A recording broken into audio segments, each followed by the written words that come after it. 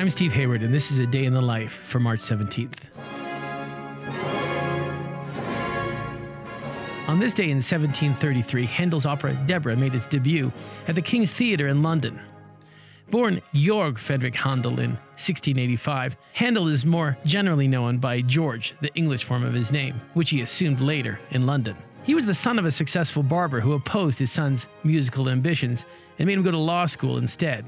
Not a month into his legal studies, however, Handel was offered a job as an organist at the Calvinist Cathedral in Halle, not far from the university where he was supposed to be studying.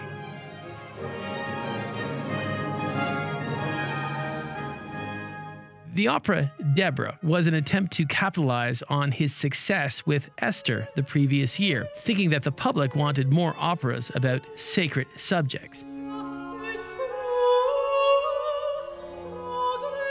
It was not to be, however. Deborah's opening night was a box office failure. The event was commemorated by the poet and critic Sir Robert Walpole with the couplet, "In half they succeeded, in half they were crossed. The tobacco was saved, but poor Deborah lost." Despite the failure, Handel didn't go back to law school. The Messiah, you remember, was yet to come.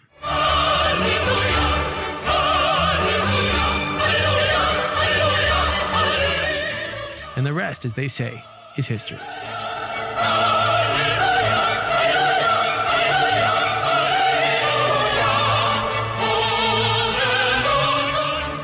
A Day in the Life is a production of Critical Karaoke, brought to you by the Idea Space at Colorado College, exploring ideas through the visual arts. Also made possible by the generous support of the B. Vradenberg Foundation, the Joseph Henry Edmondson Foundation, and Colorado College, fostering innovation in the humanities. Find out more at criticalkaraoke.com.